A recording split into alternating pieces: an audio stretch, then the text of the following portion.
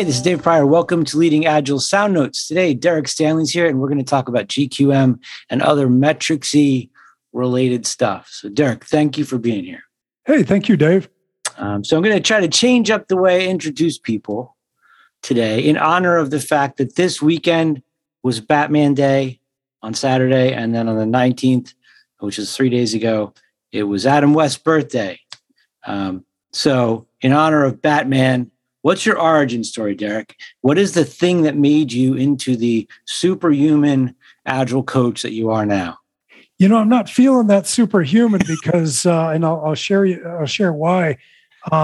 My cape just recently came out of the washing machine, and I put a red shirt in there, and you know what happens, right? It came out pink cape now. Yeah, and so it's a real mess. So I'm not feeling quite that superpowers and stuff if I can't operate a washing machine. So I ran away from what I thought was a career in management fairly early on in my career, and I went to software and really enjoyed that. I am a reformed project manager. That was PMI the whole way and everything, and I've been in that game for about 25 years. But for the last 12 to 15, I really that's about when I got turned on to Agile, and I really, really liked it, and really haven't turned back. So since that time and moving into this, and of course working at Leading Agile, really just been trying to help clients build things more efficiently, and one client at a time. All right, cool. And since you mentioned the PMP thing, I just want to let people know that you are a triple threat in that you've got the Scrum certifications, the PMP, and the SAFe certifications. I know, it's so you can mismanage stuff in all different ways. Yes, that's right. All right. So thank you. We're going to talk about GQM. And I find that there's a lot of people, like in class, when people bring that up, there's still folks that don't know what it is. So what is sort of a simple explanation of what that is that you could share with somebody who's not heard of it before? Sure. Well, one, it's just an acronym, right? So it's goal, question, metric. So the whole idea being that we should be mapping everything that we're doing back to a goal or maybe a set of goals.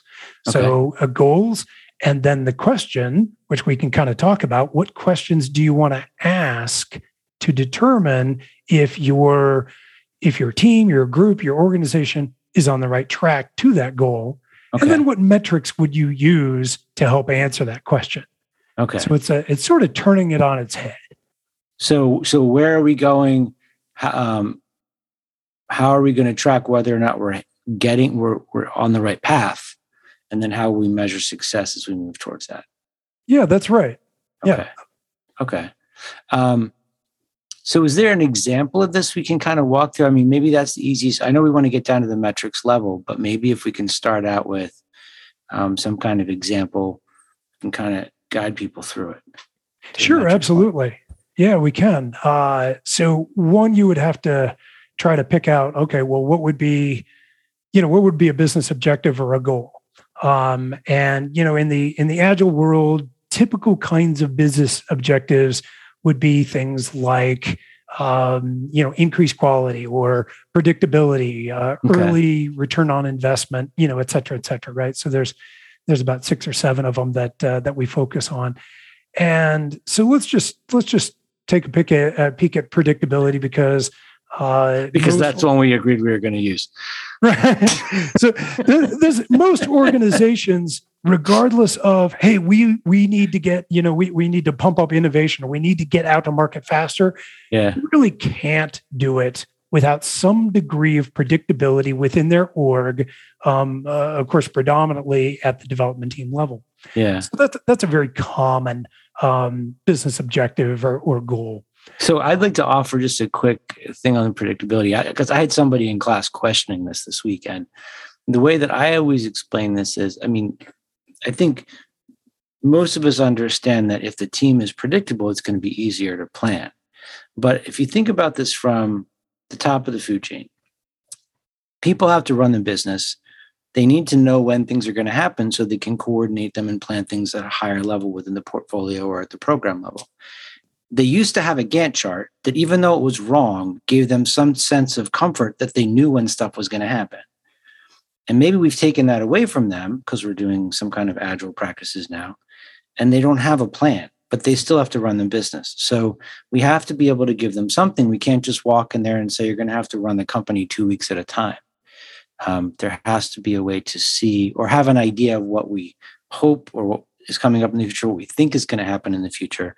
And that's why getting a team to a point where it can make and meet commitments is so important, because then they can trust the team when they say this much by this time, or at least we have some degree of comfort, right, that they're going to be able to get there. Do you agree with that? That's a great explanation and a great commentary in that. I mean, honestly, if you're running a company, there's more than just literally, pushing the big red button and getting something out into the market, right? What about the training that has to be coordinated ahead of time? What about marketing? What about, whatever it is that your product is? There's probably an awful lot that revolves around it and in support of getting something out the door. Yeah. And you simply can't do that kind of coordination and orchestration, I should say, without having some idea of when you're going to get the widget, whatever it is. And so, people have a tendency to say that, maybe we got away with our Gantt chart, but there is a tremendous amount of planning in Agile when you think about it, right? Yeah. And people kind of forget that sometimes. They're like, oh, no, Agile, we'll just keep working every 2 weeks, and, you'll get it someday. And if I'm the CEO, I wouldn't be very happy with that answer. Yeah. Well, I mean, that was my coming into it from the PMI background. I thought there was no planning. It took me a little while to realize, there's actually more. We do this. Right. We replan every single day instead of just at the beginning. Yeah, that's right. You replan every day. That's basically what your stand-up is. It's not a status meeting, right? You plan. You come up with a plan every sprint at the dev team level, right? If you have program level teams and product line or portfolio level teams, they do their level of planning. And then usually there's a PI or a release level planning. So we got planning all over the place. So, all right. So this kind of going with our example, would we then say that our goal is to achieve predictability, or is the predictability supposed to help us achieve some other goal? Wow. Fabulous question. Predictability in itself will provide the business with the ability, with abilities that maybe it didn't have before. So it can be a goal unto itself. But if you look at those other business drivers, like the ones that I mentioned, what did I mention? So like early return on investment, for instance, innovation, quality, things of that nature, they all involve some degree of planning and investment. And, without some level of predictability. And so our dev teams or our system of delivery has stabilized. And now we can relatively confidently plan out X period of time. Right? We're not making commitments necessarily, but we do know what the system is capable of, every 2 weeks or, et cetera. So that in itself, predictability can be a goal, but I made the statement, the bold statement, if you will, that it's hard to achieve some of those other business outcomes without it. Okay. Yeah, because we need consistency. We need some kind of faith in something. It can't just be like, well, we'll just ship, like you said before, we've got to run other parts of the business. If we have no idea when anything's going to happen, it's impossible to plan anything else. Right. Okay. Now, I have a question for you about kind of moving down this path. If we get a team to a predictable state, theoretically, we should be able to know what's going to come up, what's going to be available by a particular date for release. But here's the but part. I interviewed Chet Hendrickson one time about release plans, and I asked him, shouldn't we commit to the release? Because for whatever reason, that was stuck in my head. And Chet picked up a piece of paper and handed it to me and said, if I was the product owner and you were my customer and this was my release plan, as I handed this to you, I would tell you, we're not going to do this. Because from his way of thinking, you could you could predict with 100% certainty that release plan was going to keep changing as we learned. Yeah. What I would say with that is you can set up a release cadence that might, again, help the organization, the development organization, as well as the business, marketing management, et cetera, understand, what happens on a given cadence and be able to plan by that. Okay. But if what most agilists will shy away from, and it sounds like Chet did, is to say, look, what we're not going to do is say you're going to get this very specific functionality by this date. Right. Because the further and further you go into the future, the less and less you can predict it. So we're not talking about that predictability as the ability to forecast the future, know exactly how we're going to solve a problem, and execute against that plan, 90 days in the future. What we're saying is we should have, and this is back to our CEO, Mike Kottmeyer, we should have fixed teams that are knowledgeable, high performing, and then, hopefully have stabilized putting out X amount of points per sprint. We should have healthy backlogs so that we know what problems we're going to work on in this next increment, whatever that is. Yeah. I don't know what the solution is, but we know that we're going to work on that problem, and we have a very good chance of pleasing the customer by the end of whatever that frequency or whatever that. And we know that in order for this system, this way of working to be able to thrive, there's certain things that we have to put in place to make that work, like the stable teams, like a well-formed backlog, and like getting a team to a place where they can make and meet commitments. And that's exactly it. And so that's where, when we're talking about metrics, it kind of comes back. The organizations that I've gone into personally, and with Leading Agile, we've come in and saying, no, we're doing Agile, and we're doing fine. We don't need your help. And, I'm like, hey, that's super. Let me ask you a couple questions. Are you meeting your business objectives? And then there's maybe a meta question, which is, do you know what your business objectives are? Yeah. Right? Because a lot of times they're like, oh, I'm just trying to get this feature out the door. And that's super important, right? But are you doing it in such a way that maybe you're also trying to increase quality along the way, or you're trying to achieve an early ROI or get out to market before your competitor, things of that nature. And that's really why most organizations are trying to go to Agile. So it begs the question, how do you know if you're actually getting closer to those goals? How do you know if I used the term high performing before. How do you know if you're getting more high performing? Well, you don't know unless you have some kind of, metrics, set of metrics you're looking at. This is good. Yeah. All right. So how do we measure, or what evidence would we look for that would tell us a team is high performing or not? Because there's a part of me that wants to say, well, do they have a well-formed backlog? Are they consistent? Are they delivering repeatably from sprint to sprint? Sure. Which is why we want them to be high performing, so we get those things. So it seems a little weird to measure them by the thing we're trying to achieve.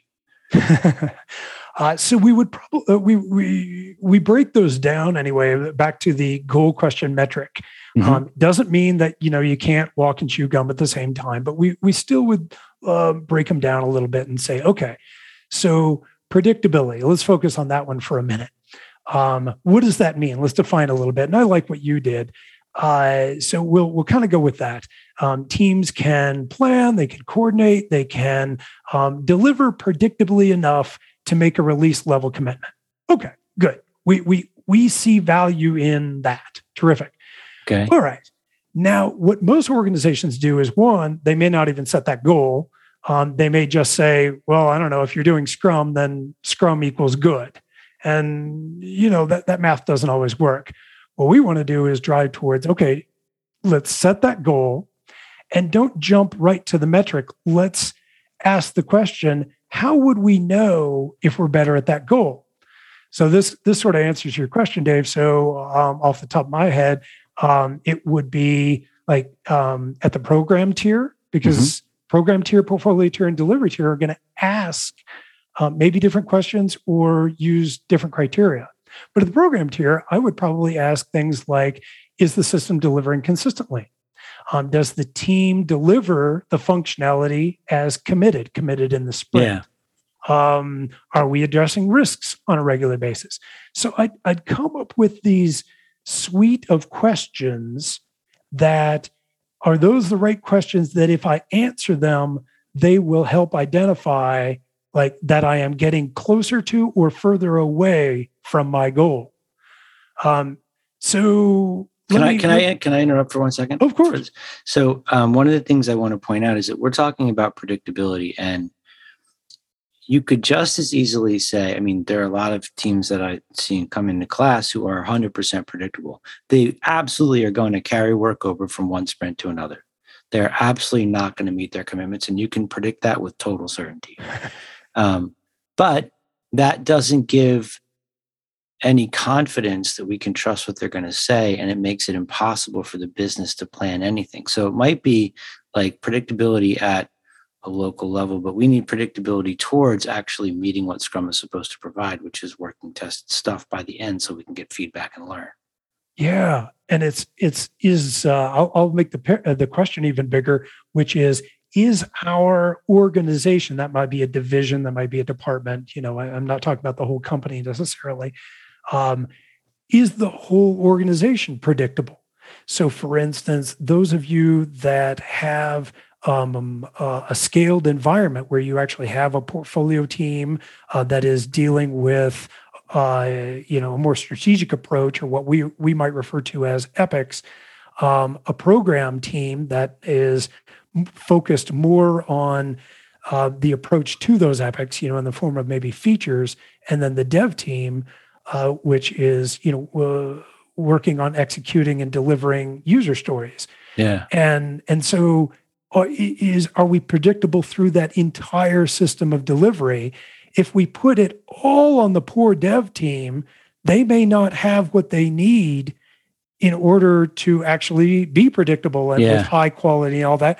They are dependent upon the rest of the organization, and that part may not be, politely said, right where it needs to be. So I want to stay on that one for a second, but before we do, could you briefly explain it? And you can do it from Leading Agile's perspective or your own, whichever's kind of in your head. But you just mentioned features and epics. Can you give a contextual definition of what you mean when you refer to those things? Sure.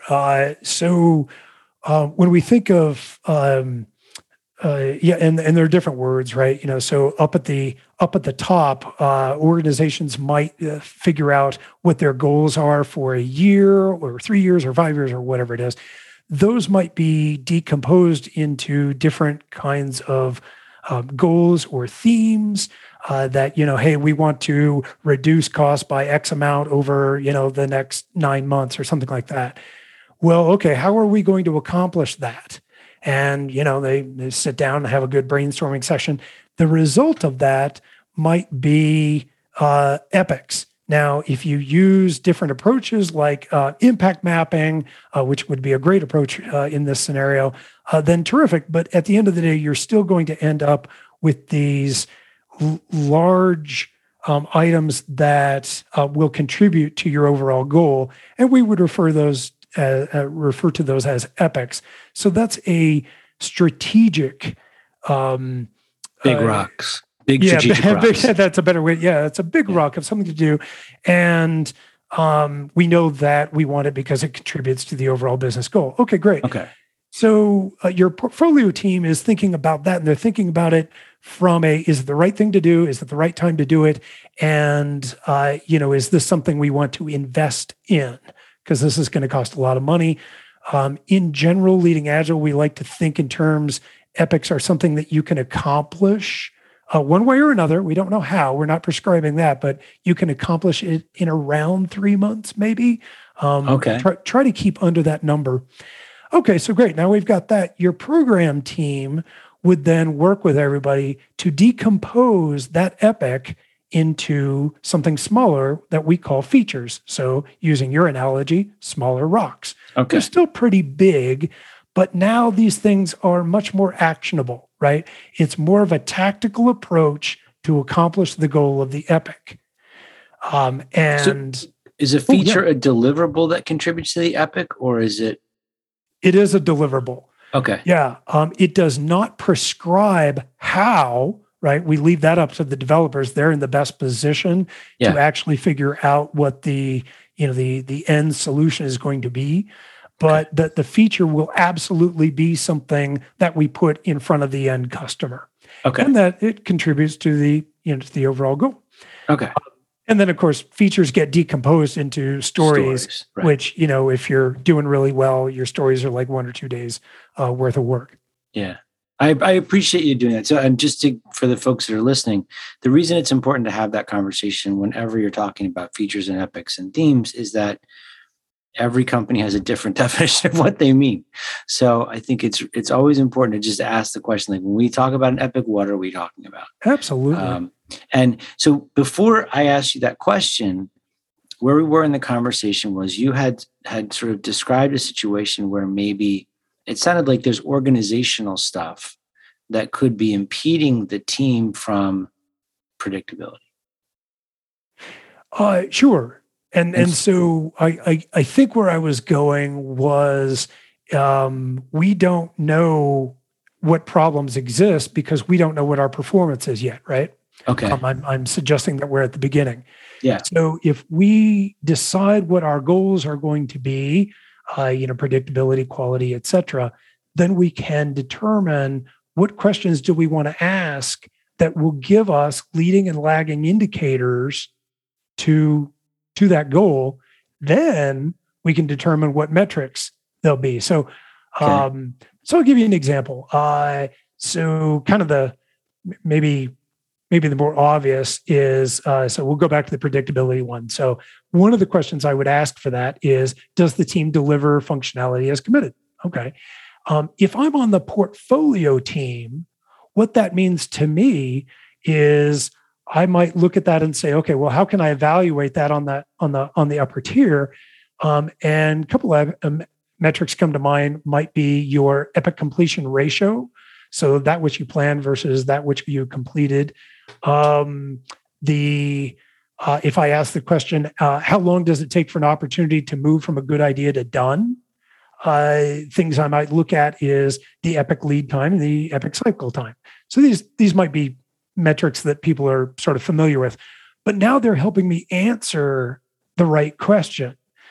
And then if I go down a level to the program team, I actually hate thinking of it in terms of up and down. If I just move to the program team, it's the same question, right? But now I'm looking at it a little more granularly and I'm saying, hey, well, how long does it take for an opportunity to move for a good idea? I want to look at my feature lead time and my feature cycle time. And then with this information, Dave, I can go to what you did, which is, wow, my lead time is kind of looking long or longer than maybe I expect. I wonder what impediments might be there, or I wonder what I can. Look at. Okay. Yeah. It's interesting to me that you said that, because when you started talking about cycle time, which I totally understand why you would want to measure that, because you can find the places where you have to, help that improve. I immediately started thinking about stuff sort of parallel to that, which would be things like, if I was at the portfolio level, I might want to know how many times did a team fail to meet their original commitment in the sprint because something was imposed on them from above. So their sprint got interrupted by somebody like at management who was like, do this now instead. Because that would tell me we've got a problem with creating clarity for the teams before they start the work. Sure, absolutely. And that's why when I work with teams at any tier, I bring out the standard ones, right? Go to your Agile 101 book and you're going to find, right? The lead time, the risk burn down, the throughput variance, et cetera, right? Defects escaping, stuff like that. Yeah. But the one, like, for instance, that you just mentioned may not be out there. It may not come with whatever agile management tool you're using, whether you're using, Jira, Rally, or whatever. Yeah. But that doesn't mean that's not exactly what you need. Maybe your organization has had a past history of interrupting sprints or interrupting, changing priorities at the last minute, et cetera. And that's the information you need, because you have a history of these bad habits. It has a negative impact, and now you want to keep your eye on it. Well, terrific. Then, do it on a cocktail napkin. It doesn't really matter. The point is that I would encourage those teams to find out, is this giving you the information you need to answer the question? And Dave, if you were part of that team, you'd say, yeah, I have another metric I think I'd like to look at. And that would be perfect. Yeah. Okay. Metrics are interesting. Metrics get a really bad reputation. If you say the word metric, everyone, immediately kind of rolls their eyes or, whatever. It's just like, they're either forced to do it, their manager makes them do it for some reason. I have no idea why. And then they kind of roll their eyes. But if you can translate it to other parts of their lives, I was watching a lot of the Olympics when that was on. And if you ever notice, when the runner finishes or the swimmer finishes or something, the first thing they do is look up at the clock. Well, yeah. Truth be told, they're probably looking up to see if they won, but but during practice anyway, they're looking at the clock because they want to understand, did I improve over the last time? And, if they did, hey, cool, kind of maybe continue what you're doing. If they didn't, well, then there's probably, a coach there or somebody to, help them figure out how to make a little change or something. So these metrics should be looked at as for their benefit, a tool that they can use to then help say, hey, look, something's changing or something's not improving. Let's dig into that a little deeper, and let's look at behavior or environment or whatever, and let's see if we can't find a problem we can fix. Do you think there might be kind of a lingering trauma of with this metrics thing, and the teams?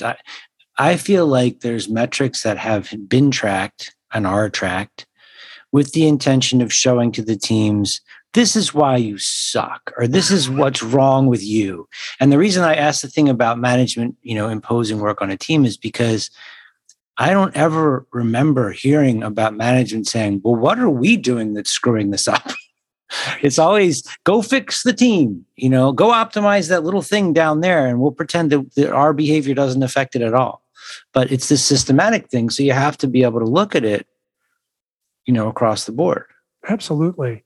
And with Leading Agile anyway, when we come to a client very often, at least in this day and age, right?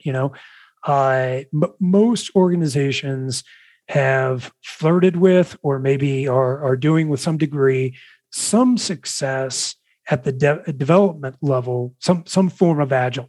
Yeah, okay, maybe it's not great. Maybe it's they're not getting out of Scrum, if it's Scrum. They're not getting their twice the work in half the time. Yeah, exactly. They're not getting what was promised, but they're doing something like that. And what we'll take a look at is the whole organization. So it's just like what you said. And I think I'll use the example I used a little while ago, which is maybe a dev team really does have everything they need. They have all the right people. They have the right skill set. They've got the right processes, but they are hampered by the fact that the organization around them, be that the POs, the PMs, whatever, there are impediments. You mentioned a good one, which was maybe that their sprint is continually interrupted. So that's a big no-no, and really throws off their cadence.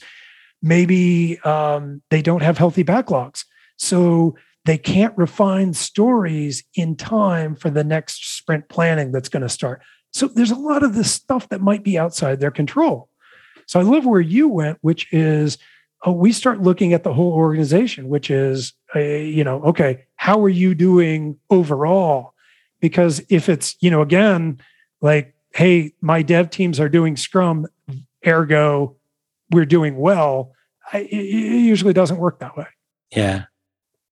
Well, I think that, actually, let me check in with you on this. I was talking to somebody yesterday about the metrics, the things we track.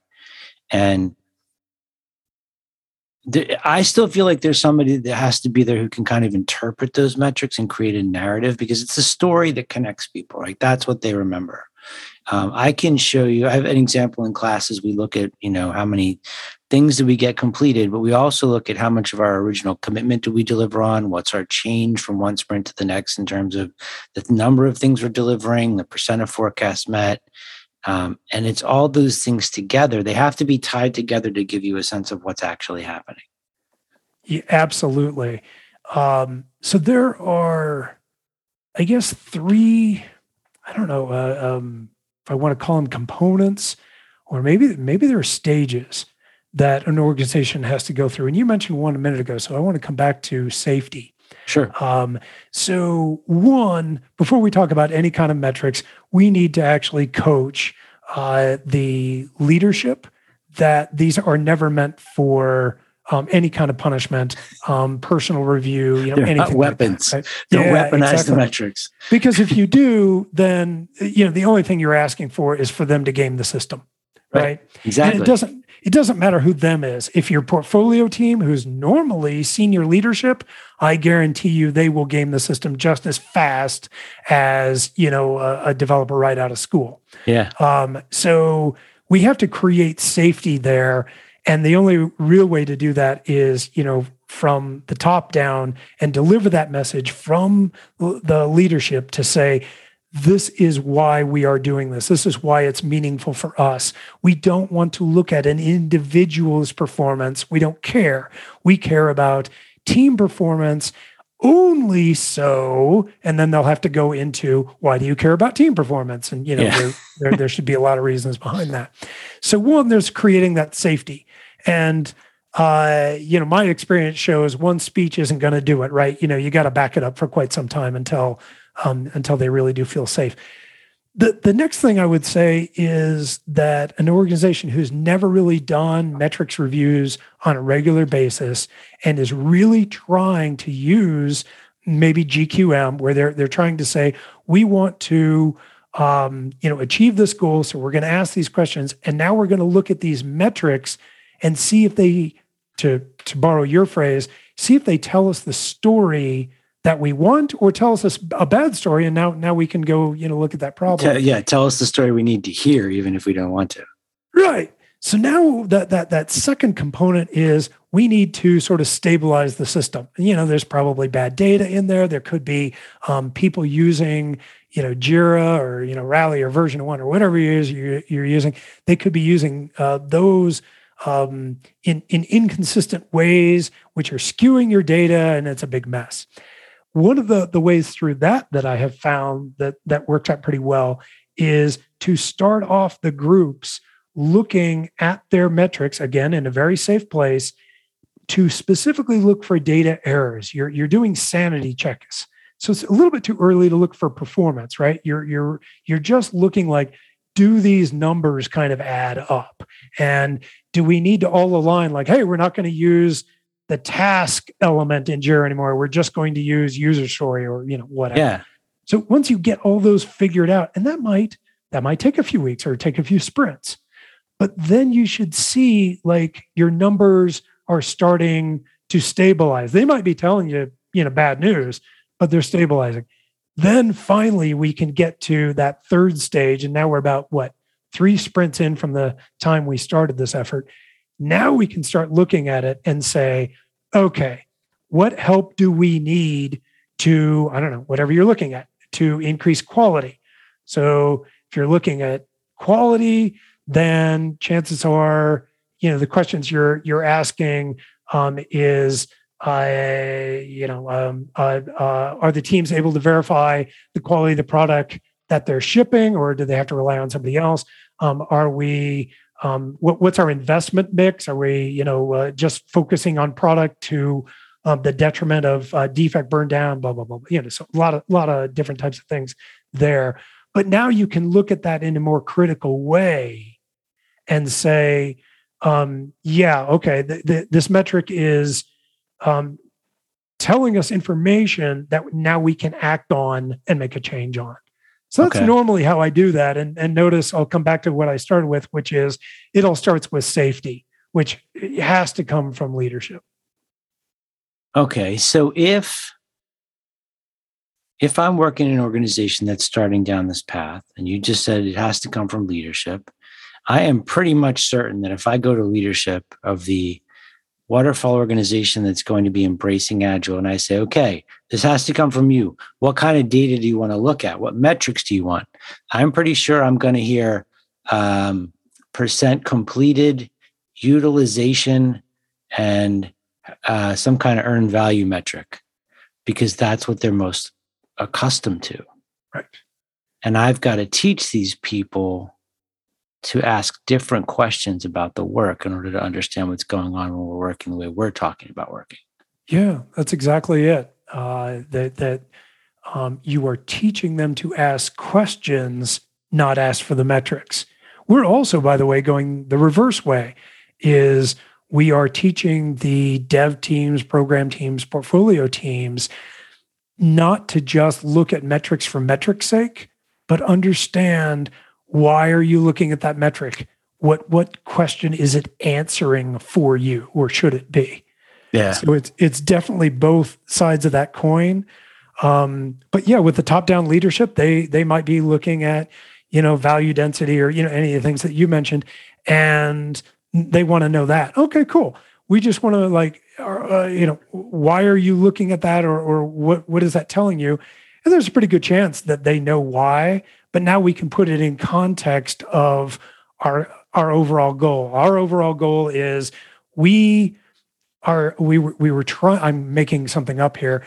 Sure. We were trying to decrease our release cycles, and we did. But guess what happened? Our quality went way, way down. So we had all these escape defects. So now we're trying to increase our quality. Okay, cool. Well, that is an admirable goal. So now, what questions do we need to ask to find out, is our quality getting better? And then that's how I would approach that leader that you were talking about. Okay. So part of this transformation is working with them to define what their metrics are. My follow-up question was going to be, when you walk in, what metrics do you want to see? And maybe you can't answer it. I know I get asked this question every single class. Like, what metrics should we look at for the team or for management? What is the stuff we have to measure? What kind of reports should we give? And it's like, I'm always like, well, I don't have an answer. I have reports that I've created to work with specific people while I'm teaching them how to ask different questions. But where's sort of your go-to for the things we want to capture and be tracking? Yeah, and there are go-tos, right? So that's a reasonably fair question, even though it sort of undermines what I would normally try to work with the client, which is just that, go back to GQM rather than just list off a bunch of metrics. But there really are standard ones that are going to come up, in almost any kind of product organization, right? So you're going to want to understand probably your lead time. You're going to want to understand your cycle time, be that, as I mentioned before, epics, really big things, features or stories. You're probably going to want to understand what that is, just so you can help mark your improvement, or understand if just how long does it take to get something out the door, right? Yeah. The risk burn down is pretty standard, right? So again, I don't care if you're up at the high level, which you're looking at more systemic type of risks, maybe organizational dependencies that might cause you to look and say, hey, am I organized correctly to get rid of reoccurring risks? Or down, at the story level, which just says, hey, we've never done this before, and it's a high risk. So those are pretty good. Throughput variance comes to mind. story completion ratio is another. I'm not a big fan of the of number of stories because, when it gets down to it, it's kind of meaningless. I prefer to kind of, take a look at story points, which I think is what the world does by and large. But yeah, so there's a few off the top of my head that would be in my standard bag of tricks. Yeah, your standard start package. Oh, there's probably a bunch I didn't mention. Just that second, throughput, velocity, all that kind of stuff. I don't know. And do you agree that a team in the very beginnings of this process is going to have different informational needs than a team that's been doing it for a year or two? I do, Dave. I guess it depends on where they are in their maturity or if the organization is starting, say, an agile transformation and you already have a high-performing team. Okay, well, great. Let's, again, find out where they are, which would mean, some kind of agile assessment and sort of looking at, past metrics. Yeah. But, if they have sort of stable velocity and they're doing a good job of burning risks down and, things of that nature that demonstrate they can make and meet a commitment, then you might be looking at different kinds of metrics. One, I'll go back to what you said earlier, which is first thing I'll ask them is, what do you think? What kind of data points would help you improve? Yeah. And I almost never get nothing, right? But there might be other things which is staff availability. Do you have trouble with shared resources across staff? Maybe that's a challenge. Investment mix. So do you have trouble with burning down defects, tech debt, stories, working in time for spikes? I don't know, whatever that is they do. And so you might look at what is your investment mix and is there an opportunity there? So I'd look at things that you wouldn't look at necessarily with a sort of brand new team that we just want to get, focus on the basics and get stable. Yeah. I have one kind of final question about this. And then after that, I'd like to share contact information so people can follow up with you if they have more questions about it.